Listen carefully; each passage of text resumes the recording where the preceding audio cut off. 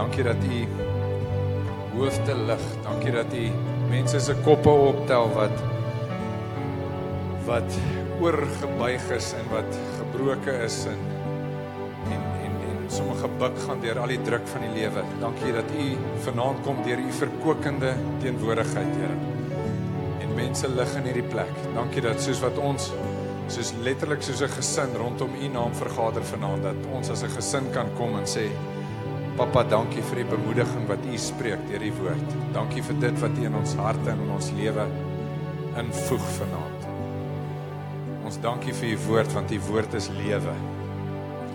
Ons ontvang U inspraak, Heilige Gees, ons ontvang U beweging in ons hart, ons ontvang die werk, U aanraking. Dankie Here dat U woord sê, nader jou tot God en hy sal hom tot jou nader. Dankie dat U die begeerte in ons hart sit vanaand om ons tot U te nader.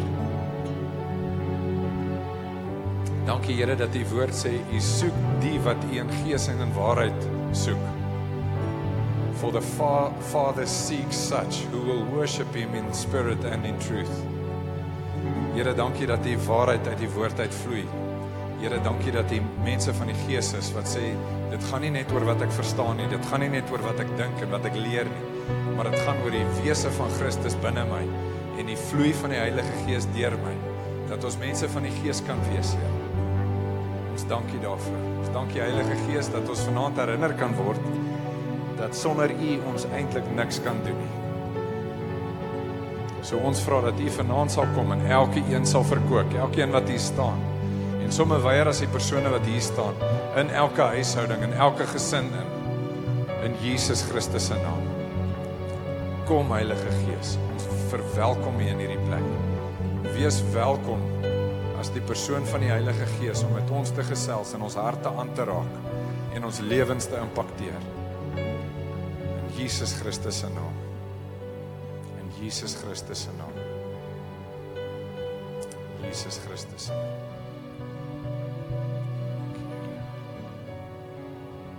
Dankie Vader. Dankie Vader.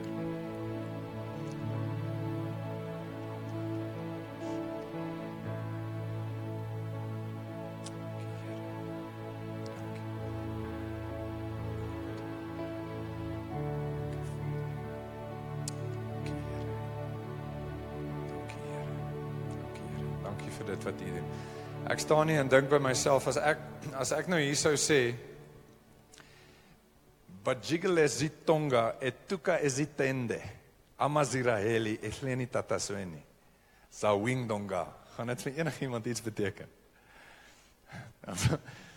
So, dis nou nie vreemde taal, wel, het is vreemde taal vir my ook, maar is eintlik 'n koorliedjie wat ek gesing het, wat ek die Zulu woorde van onthou. En ons het nou vanoggend het ons 'n woord bedien oor Rahab en oor die mure van Jerigo. En daai Zulu liedjie gaan eintlik daaroor dat, neem asseblief julle sitplekke hoor. So daai Zulu liedjie gaan eintlik daaroor dat ons rondom die stad van Jerigo stap. En dan kom die mure af en dan is daar 'n gedeelte wat hulle nou sing, Zawing donga, Zawing donga. Zawing donga, zawing donga. So dit sê eintlik dat dit veel te laag is vir my, en eintlik sê dit aan die ander kant dat die werklike betekenis daarvan is die mure van Jerigo kom af. En vanoggend se woord is eintlik iets wat vir my so uitgestaan het wat ek nooit van tevore gesien het nie, is dat Rahab se huis eintlik in die muur was. En haar hele vesting, haar hele sekuriteit was so vas toegebou deur sonde in haar lewe. Sy het letterlik gemaklik begin raak in sonde.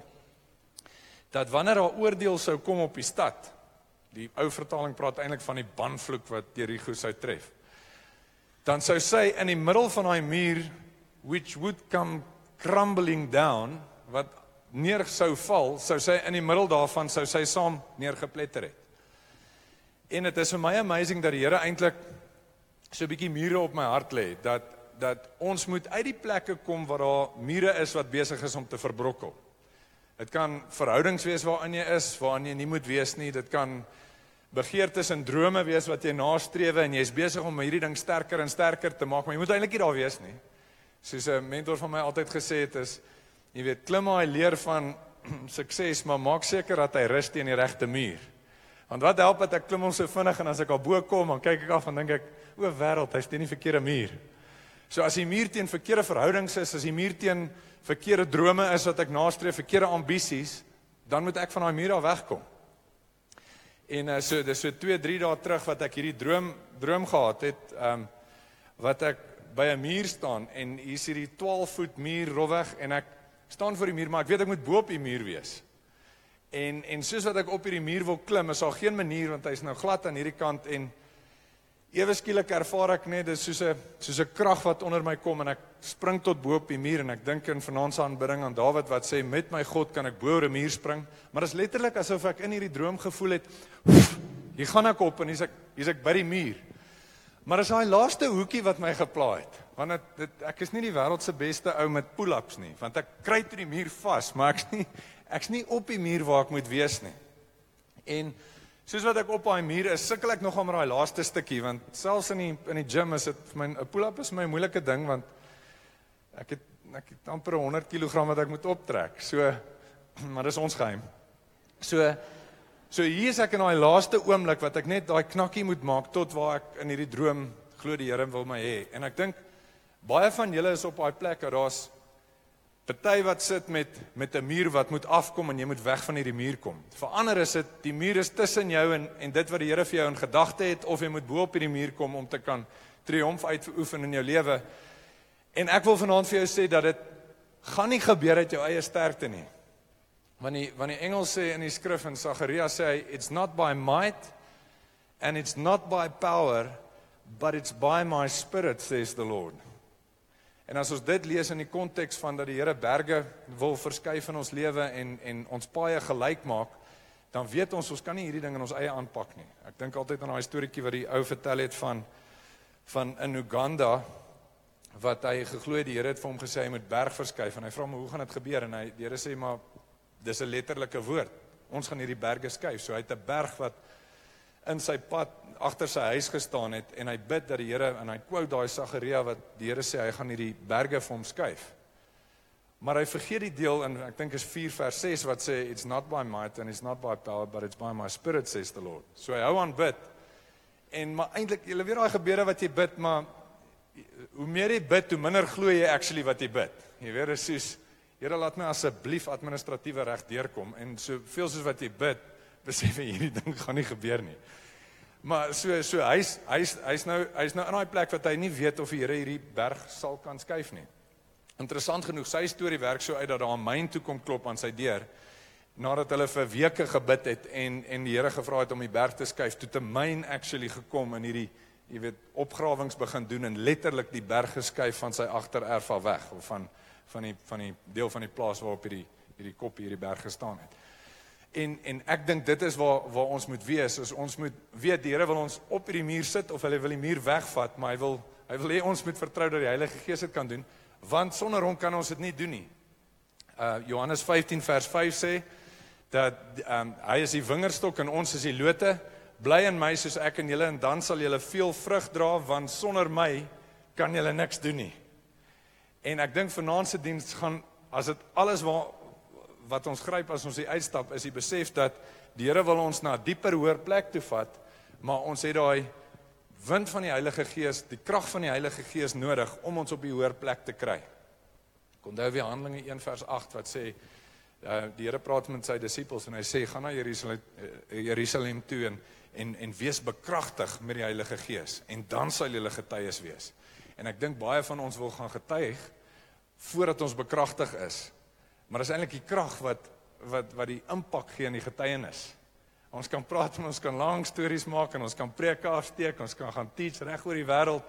Maar wat se effek het op die ouend gaan hang af van hoe Heilige Gees dit empower.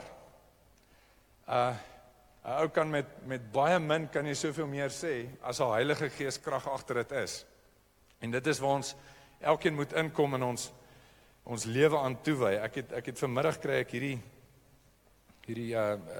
so nou en dan kry ek CV's om na te kyk en Dan is dit altyd interessant wat mense in hulle CV sit, maar ek kry hierdie vanmiddag en dink, yes, maar dis eintlik so 'n bietjie wat op my harte is dis geskryf, en julle het dit dalk al gelees, is gerig aan Jesus, son of Joseph, Woodcrafters Carpenter Shop in Nazareth, from the Jordan Management Consultants. Dear Sir, thank you for submitting the resumes of the 12 men you have picked for managerial positions in your new organizations.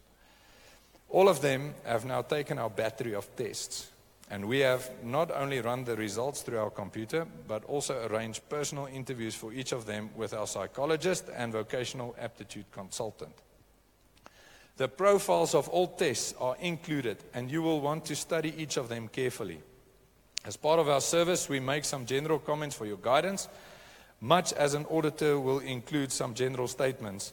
This is given as a result of staff consultation and comes without any additional fee.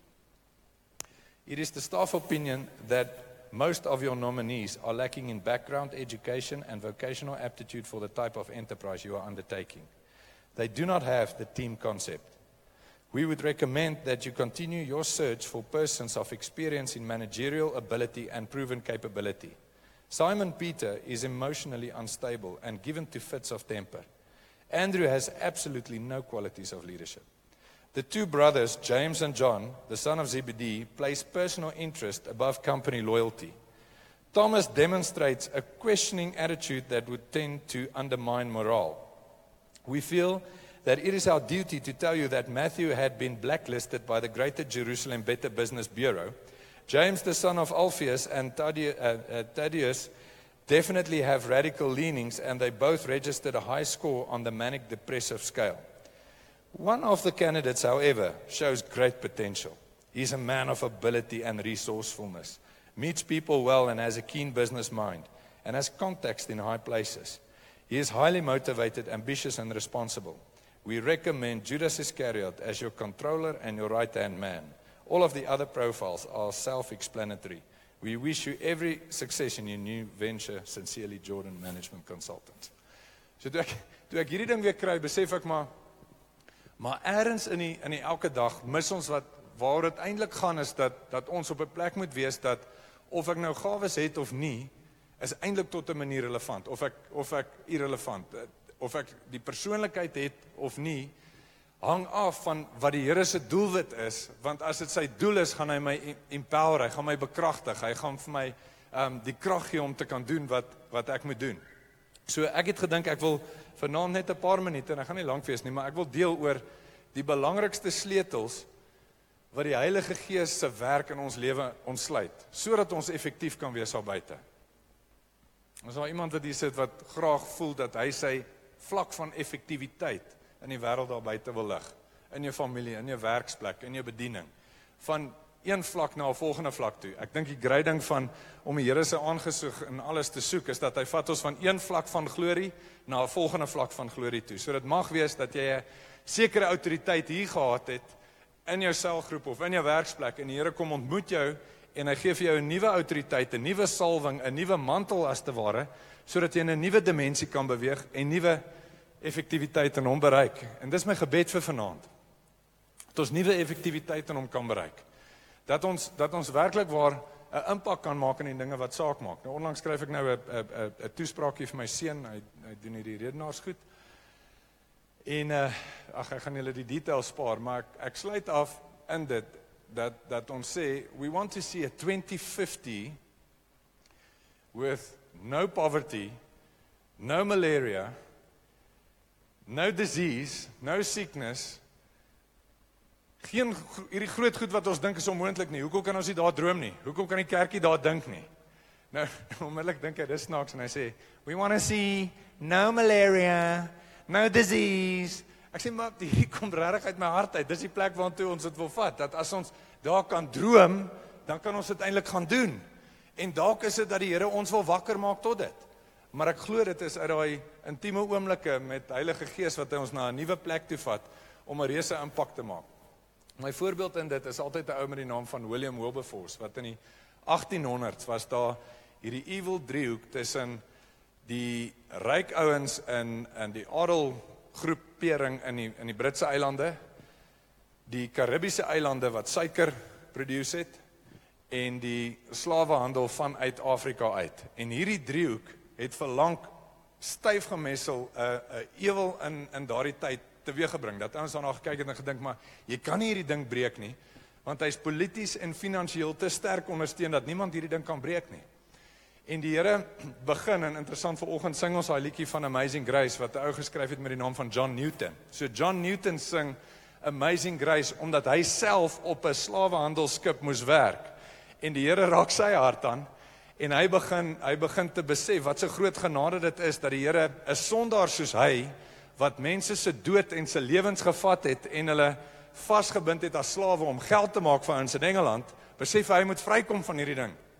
En onder sy bediening as John Newton, staan 'n ou op met die naam van William Wilberforce, wat ek glo onder die krag van die Heilige Gees, in die parlement in Engeland en in politieke plekke hierdie ding kon breek, sodat hy sy houvas in daai tyd kon breek. Maar nou verstaan ek, vandag is slawehandel sterker as wat dit nog ooit in die geskiedenis was. Daar's meer mense wat mee gehandel word as wat daar was in die 1800s of 1700-1800s. En daarom sit ons in 'n plek wat die Here ons moet wakker maak. Die Here moet saad saai sodat ons kan met die Heilige Gees bekragtig word, dat ons regtig 'n wêreldwye impak kan maak. Laat oor 20 jaar van nou af daar dalk geen slawehandel kan wees nie. En ek glo dis die tipe goed wat die Here deur sy Heilige Gees ons wil impakteer. Dat dalk is dit nie jy nie, Tannie, maar dalk is jou impak, mevrou, is na jou kind toe, en jou kind kan die William Wilberforce wees en jy die John Newton, sodat jou kind kan uitgaan en die goed kan doen wat die Here oordroom. En so, ek het paar goedjies, ek gaan aanbeweeg. So die eerste een is 3 belangrike sleutels om die gawes van die Heilige Gees in ons lewens te ontsluit. So wat gaan daai sleutel wees wat ons gebruik en toepas in ons lewe, sodat ons in 'n nuwe dimensie in die Here kan inbeweeg? Die eerste een is wat ons moet aanvat is om onkunde die hok te slaan. Ons moet onkunde oor die Heilige Gees moet ons wegkry. Ons moet meer weet van hom, ons moet meer weet oor die persoon van die Heilige Gees. Ons moet meer vra by die Here, vra om te kan weet, maar wat is hierdie dimensies wat die Here vir ons wil oopsluit? Ek wil gou hierdie vir julle lees, net as ons, ek gaan waarskynlik nie tyd hê vir, maar ek wil hierdie dimensie, ek gaan hierdie lees, né? So, volg my in dit is ongelooflik interessant. Dis 'n boek van 'n man met die naam van John G. Lake, en dit is gebeurtenisse en encounters wat hy in Johannesburg gehad het, toe hy hier in Suid-Afrika bedien het. Ek wil dit graag lees. In 1912, I was pastor of the Apostolic Tabernacle, Johannesburg, South Africa. The ministry of healing through faith in Jesus Christ, the Son of God, was one of the cardinal teachings of our organization. The sick were brought from all parts of the land. Thousands were healed through the prayer of faith and the laying on of hands of those who believed. Our church was then enjoying a great period of spiritual blessing and power. Various remarkable manifestations of the Spirit commonly occurred. At a Sunday service, before public prayer was offered, a member of the congregation arose and requested that the audience join in prayer on behalf of a cousin in Wales, 7,000 miles across the sea from Johannesburg, that she might be healed. He stated that the woman was violently insane and the inmate of an asylum in Wales. I knelt on the platform to pray. An unusual degree of the spirit of prayer came upon my soul, causing me to pray with fervor and power. The spirit of prayer fell on the audience at the same time. The people ordinarily sat in their seats and bowed their heads while prayer was being offered. On this occasion, some 100 or more in different parts of the house knelt to pray with me. I was uttering the audible prayer. They were praying silently. A great consciousness of the presence of God took possession of me. My spirit rose in a great consciousness of the spiritual dominion. I felt for the moment as though I were anointed to cast out demons. My inner or spiritual eyes were opened. I could see in the spirit and observed that there was a shaft of seeming light accompanied by moving power coming from many of those who were praying. As the prayer continued, these shafts of light increased in number. Each of them reached my own soul. Each brought an increasing impulse of spiritual power until I seemed nigh overcome by it. While this was going on, I was uttering the words of prayer with great force and consciousness of spiritual power. Presently, I seemed out of the body, and to my surprise, observed that I was rapidly passing over the city of Kimberley. 300 miles from Johannesburg. The next consciousness was the city of Cape Town on the sea coast, 1,000 miles away. The next consciousness was the island of St. Helena, where Napoleon was banished. Then Cape Verde lighthouse on the coast of Spain came into my view. By this time, it seemed as if I was passing through the atmosphere, observing everything, but moving with great lightning-like rapidity. I remember the passage along the coast of France, along the Bay of Biscay, then into Wales. I had never been in Wales. It was a new country to me. As I passed swiftly over the country, I said, "These are like the hills of Wyoming along the North Dakota border."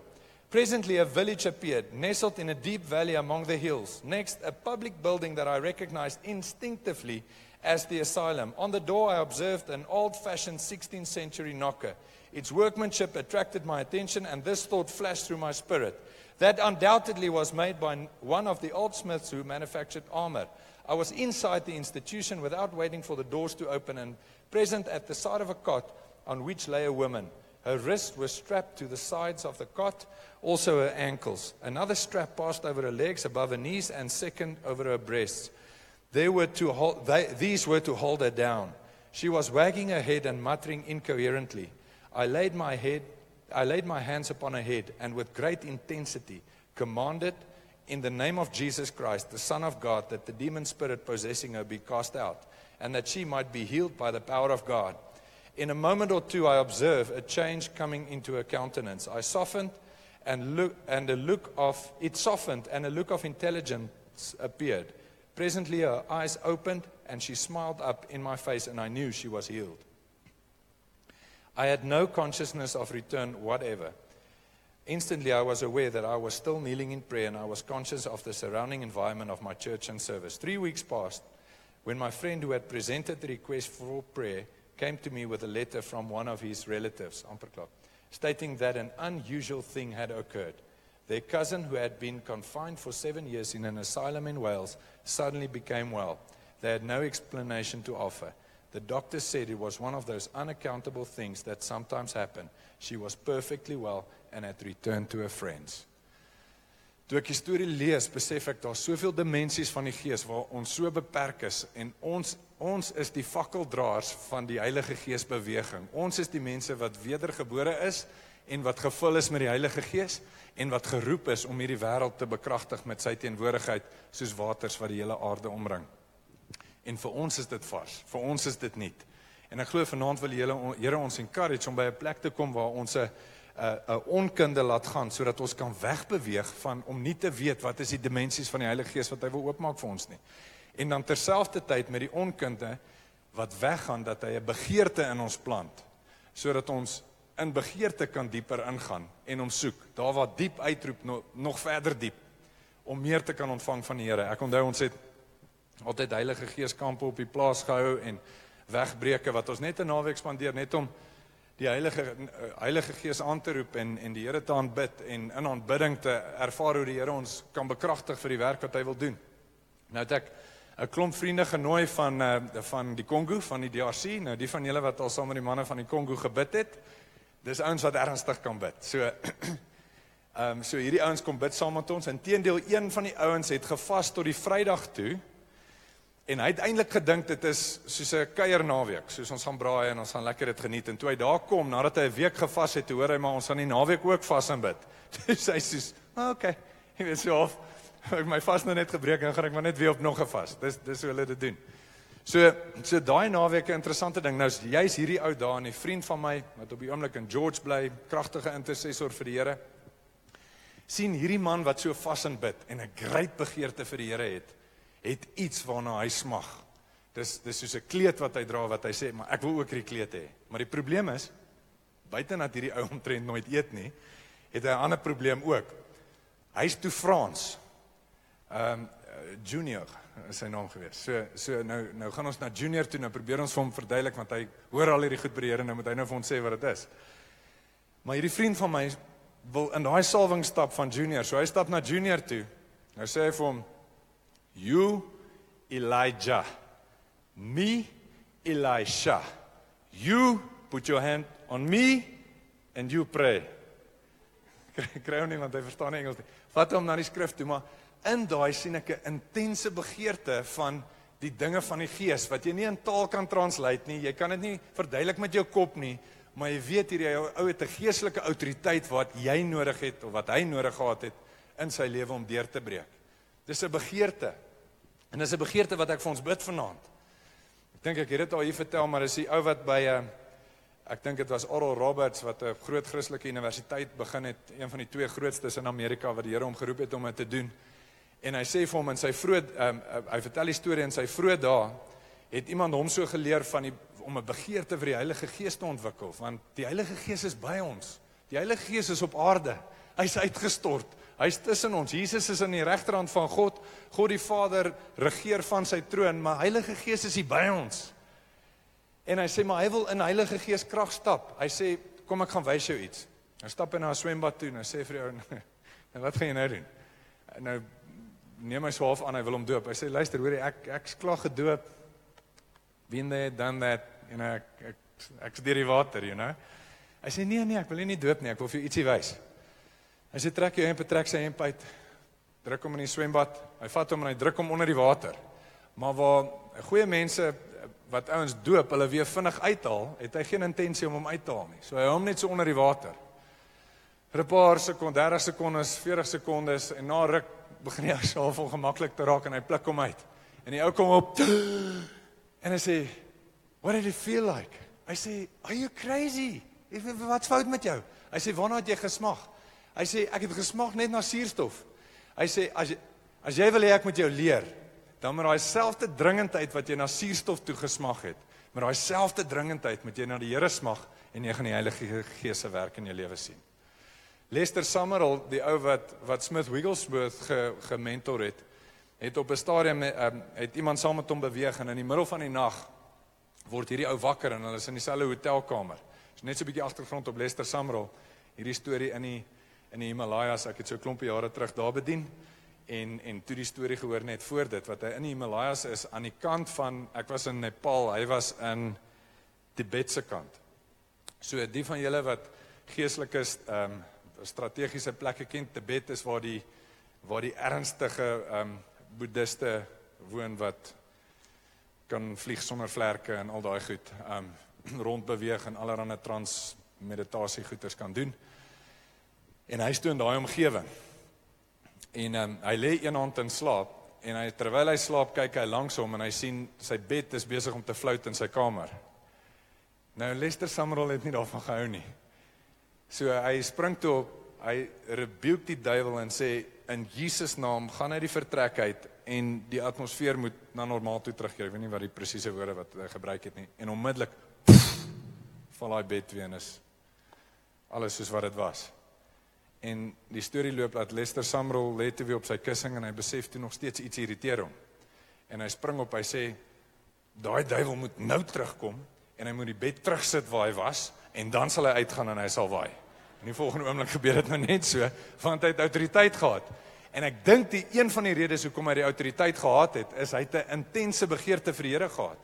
Want die ou wat saam met hom beweeg het, sê, hy word een aand in die middel van die nag wakker, en hy sien die badkamer se liggie is aan, en hy wil kyk of Lester Summerall toe okay is, en hy stap na hom toe, en toe hy in die badkamer kom, en hy sien toe, hy staan in sy pyjamas langs die toilet, besig om notas te maak op die toilet, en hy vra toe vir hom, sir, what are you doing? Hy sê die volgende woorde, the Lord spoke, and I'm intensely interested in everything that God says. En hy is besig om die notas te maak in die middel van die nag. En ek besef, ek is so haphazardly oor wat die Here sê, en hoe ek begeer om in dieper dimensies te beweeg. As dinge nie gaan soos wat ek het wil hê nie, dan dink ek, Here, maar U het my gesalf, Here, U het my autoriteit gegee, Here, U het my gestuur en bekragtig om goed te doen. Maar wanneer dit kom by daai oomblikke van begeerte om dieper te gaan sodat hy my kan impakteer, is ek so half, ja, dis, jy weet, as vroukie nou muffins in die oond sin, dan sê ek ook weer terug by die kombuis, en dan sal ek nou weer aangaan met die Here. Maar ons 'n dringendheid wat nodig is, as ons wil deurbreek in 'n dieper dimensie van die Here. En ek glo dis wat hy by ons wil aanwakker, daai begeertes na die Here toe. En dan die volgende sleutel, en dan wil ek net 7 gevolge vinnig noem, van wat gaan gebeur as jy begin in daai dimensies van die Here beweeg. Die derde sleutel, so die eerste sleutel is onkunde uitkry, want dit vat ons weg van spiritualisme, tipiese New Age goed aan die een kant, en aan die ander kant rationalisme, waar alles my kop moet sin maak. Vat my deur daai twee bane, reguit na waar die Heilige Gees met my kan praat, as ek onkunde uitkry. Die ander ding daarmee saam is begeerte, om dieper in begeerte te beweeg. En dan sit 'n baie eenvoudige konsep, is vas in gebed. Om dieper in gebed te kan beweeg, dat die Here met ons kan journey, dat die Here met ons kan gesels, en dat ons naam in die hemele bekend kan wees. Julle ken daai storie in Handelinge, van die ou wat die duiwels wil uitdryf, toe sê hulle, nee, ons ken die en die, maar, sorry, vir jou ken ons nie. Ek wonder hoe bekend is jou naam in die hemele, so dat as hier vanaand onder ons 'n demoon sou manifesteer, of hy vir jou sou sê, hoorie, die en die ken ek, maar vir jou ken ek eintlik nie. So ek het 'n begeerte dat my naam nie noodwendig op aarde bekend sal wees nie, maar my naam in die hemele bekend sal wees, en soveel te meer in die hemel van hemele sal bekend wees, as wat dit op die aarde bekend is. Dis my ambisie, dis my dryf, en dis my begeerte. As jy daaraan dink, die geskiedenisboeke in die hemel is veel anders as die geskiedenisboeke op aarde. Ons gaan eendag baie groot verrassing kry, as ons in die hemel instap, en ons sien, wie is die ouens in prominente plekke? Want die geskiedenisboeke wat Jesus skryf is heel anders as wat ons aan gewoond is. Ek glo vas in gebed gee ons daai prominensie in die hemele. So dan die 7 gevolge, daar's soveel wat ek rondom hierdie kan deel, maar dit is eintlik letterlik 'n hele naweek werd. Maar die 7 gevolge van wat ons sal sien, as ons begin stap in hierdie dimensies van die Here, is die volgende, en ek wil dit net vinnig noem. Die eerste ding is, en ons is so sensasioneel gerad, né? Dat ons wil, jy weet, ons wil op Facebook wil ons sien wat in daai se lewe aangaan, want daar's 'n bietjie sensasie aan dit, en ons wil hierdie tydskrif koop, en daai genoot in ons lewe hê, want dit sê vir ons sensasionele goed. So baie keer, wanneer dit kom by die dinge van die Here, dan staan aantrekking agter sensasie. Ek onthou met hierdie Heilige Gees kampe wat ons altyd gehou het, dan sal bevrydingskampe ook, en dan letterlik manifesteer demone soos oral. Tot op 'n stadium wat ons besef, maar ons wil nie meer hierdie manifestasies hê nie, want mense begin na die kampe kom om na manifestasies te kyk, en hulle moet kom om na die Here toe te kom. Toe begin ons te bid teen valse manifestasies, en toe gebeur daar nie meer nie goed vir 'n ruk nie. So later het weer opgetel, maar ten minste was dit die genuine goed. En so hier's 'n interessante ding, dat ek dink die eerste gevolg van om in begeerte na die Heilige Gees toe in te druk, is 'n intimiteit met hom, is 'n eenheid met hom. As ek die eenheid het, gaan die lewenssap van God se krag deur my vloei, net uit my intimiteit met hom. En dis vir my die grootste gevolg en die grootste blessing, is daai eenheid wat in my wandel saam met hom kan wees. Die tweede ding is Jesus se krag in ons lewe. Tweede ding wat ek gaan sien, ek gaan Jesus se krag kan sien. Dis maar die heel lekkerste ding om vir 'n heel vreemde ou te bid, wat nog nooit in 'n kerk of iets was nie, en hy staan so terug en hy sê, wow man, wat was dit? Jy weet, hy sê, 'n totale non-Christelike respons op, as hy die salwing van die Here ervaar, of die teenwoordigheid van die Here ervaar. En ek dink daar was een wat een keer vir huweliksberading gekom het, en toe ons na die tyd bid, sê hy, maar yes, ja, dit was lekker. Toe dog ek, lekker. Nou 'n respons verwag. Jy weet, so tipe ligte ding. Maar die punt is, wanneer ons die Here se aangesig soek, dan gaan die salwing afvryf, en jy gaan 'n draer wees van dit wat die Here wil hê, moet in jou lewe gebeur. Hier's 'n kort paragraafie wat ek gaan lees. Dit gaan nie lank wees nie, en ek gaan klaar wees in 7 minute. A few months ago, I was absent from the city of Spokane. Dis weer John G. Lake wat dit sê. When I returned, Mrs. Lake was not at home. It was just about time to leave for my afternoon service. Just then someone came in and said, "Your secretary, Mrs. Graham, is in the throes of death, and your wife is with her." So I hurried down to the place. When I got there, the wife of one of my ministers met me at the door and said, "You are too late, she is gone." And as I stepped in, I met the minister coming out of the room. He said, "She has not breathed for a long time."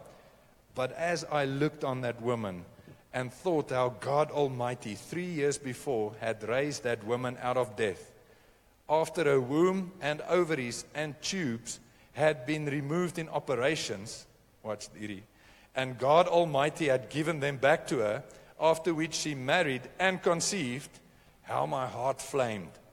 I took that woman up off that pillow and called on God for the lightnings of heaven to blast the power of death and deliver her. I commanded her to come back and stay. She came back after not breathing for 23 minutes. When you and I are lost in the Son of God and the fires of Jesus burn in our hearts like they did in Him, our words will be the words of spirit and of life, and there will be no death in them. Hallelujah. En so die tweede gevolg is dat ons gaan die krag van Jesus Christus in ons lewe begin sien. Die derde gevolg wat ek sien is 'n begeerte om sy wêreld te impakteer. 'n Passie en 'n vuur wat by ons ontstaan. Ek onthou op 'n stadium een keer het 'n vriend van ons gebel. 3:30 die oggend. Bel my en Estie sê, hoorie sy boetie is besig om te manifesteer. Hy het nou net 'n ou oor 'n kar gegooi in Hatfield nadat hulle bietjie gaan kuier het daar die een aand. Tog my wêreld, dis is die Ghostbusters. Who you gonna call? Nee, maar ek dog, Jesus, hierdie is great, hier gaan ons. Jy moet maak vir Buddy wakker, sê, yes, Buddy, hier gaan ons. Klim in ons golfie en ry en kom maar aan en hier staan die man en jy weet, ons is reg. Ons het nou nie daai groot, ons het waarskynlik, maar jy kan dit nie sien nie. Ons is reg nou vir 'n groot storie hierso. En daai is daai tipe passie en vuur wat ek glo die Here in ons wil aanwakker, dat ons 'n ou by die werk kan uitroep en sê, hoorie maar, kan ons gou in die raadsaal net 'n oombliekie spandeer? Ek wil vir jou bid. En jy moet hom stap en vir hom die woord gee wat die Here vir hom wil gee. Ek dink dan gaan ons daai impak begin sien. Begeerte om sy wêreld te impakteer.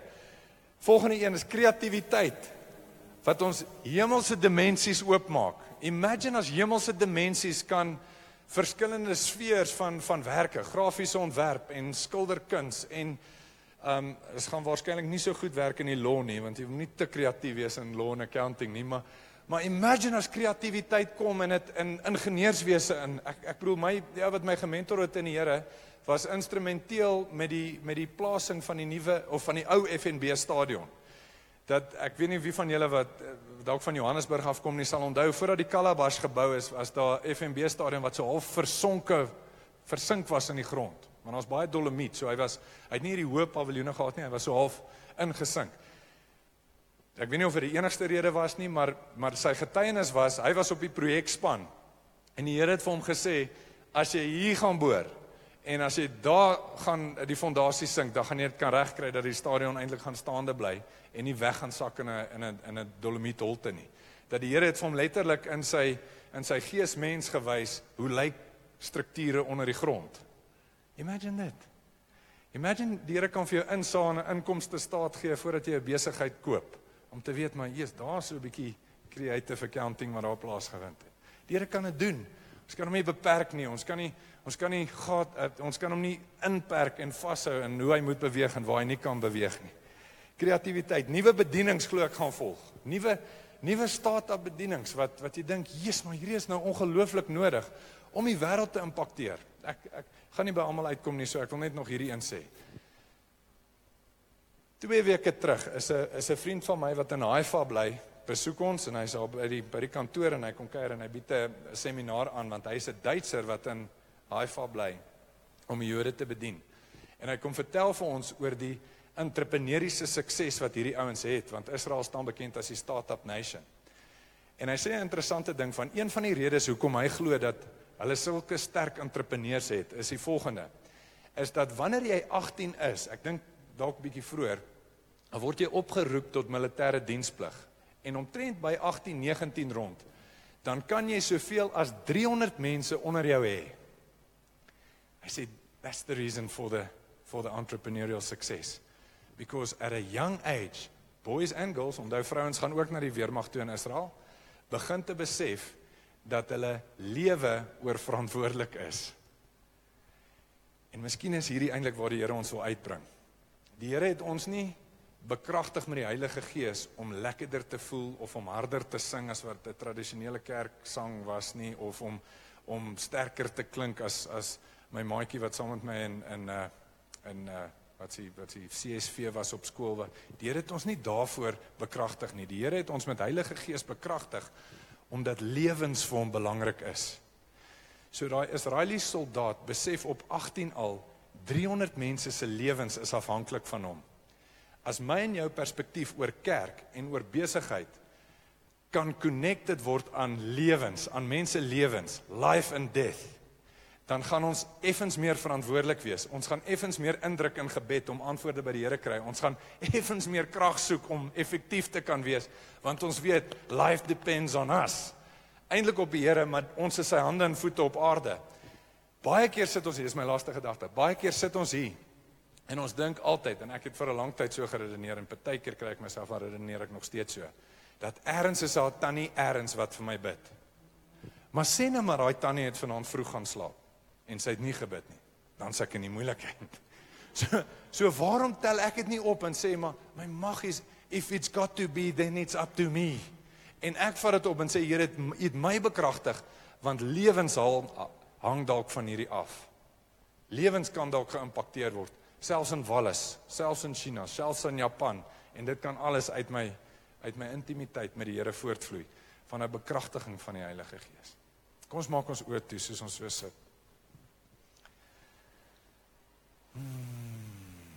Thank you, Jesus. Dankie, Here Jesus. Ek sien, in my geestesoog, sien ek, dis soos oor 'n watervlakte wat ek kyk, en ons kabbelinkies op hierdie water. Dis kabbelinkies op hierdie water wat die Here begin stuur. Dit is asof daar 'n troebeling kom wat die Here bring in jou hart. Wat ergens, soos die Engelse sê, it will strike a nerve. En ergens gaan iets snap, en ergens gaan iets oopmaak, vir jou om 'n begeerte na die Heilige Gees in 'n dieper dimensie te hê. Vir jou om deur te breek in gebed. Ek onthou my mentor het op 'n stadium vir my gesê, hy het so gesit, oom Skalk, en hy het so by die bed gesit, en hy het 'n lysie gevat. Hy sê, John, ek was nog nie gevul met die Heilige Gees nie. Vat hy 'n lysie met name op, en begin hy vir ouens te bid, op 'n lysie. Vat hulle een vir een, dan bid hy vir hulle. Toe hy by die, kan nie onthou presies hoeveelste een nie, kom ons sê by die 9de een kom, toe voel hy is klaar gebid. Toe hy wil opstaan, toe is daar soos 'n reuse hand wat hom afhou. Sy bid nog nie klaar nie. Vader, dankie vir die realiteit van die geesteswêreld. Dankie vir die realiteit van Heilige Gees wat in en by ons is. Dankie vir U wat tussen ons beweeg. Dankie dat thank you that you're the lion and the lamb. Here, dat eintlik kon U net vir ons sê, ons is oneffektief en U gee op ons. But Lord, you're the suffering servant. U is die een wat kom saam met ons meewerk om ons op hoër plekke te kry, om ons 'n trappie hoër te kry en 'n trappie hoër te vat. En ek vra dat dit vanaand gebeur het, dat ons weet, as lewens wat aan die ander kant afhanklik is, dis ons eie kinders, dis ons generasielyn, maar dis ook ons nasielyn, dis horisontaal en vertikaal. Here, kom vanaand en impakteer ons, sodat die Heilige Gees woord en die Heilige Gees stirring in ons hart 'n skakelaar sal aansteek en sê, but we got to do more, we got to desire more, we got to press in more. Here, soos daai vroukie in Lukas 7, dat ons indruk en inbeweeg en 'n atmosfeer kan verander, Abba. Shekete besente. Shekete baba masente. Dankie Jesus, dankie Here.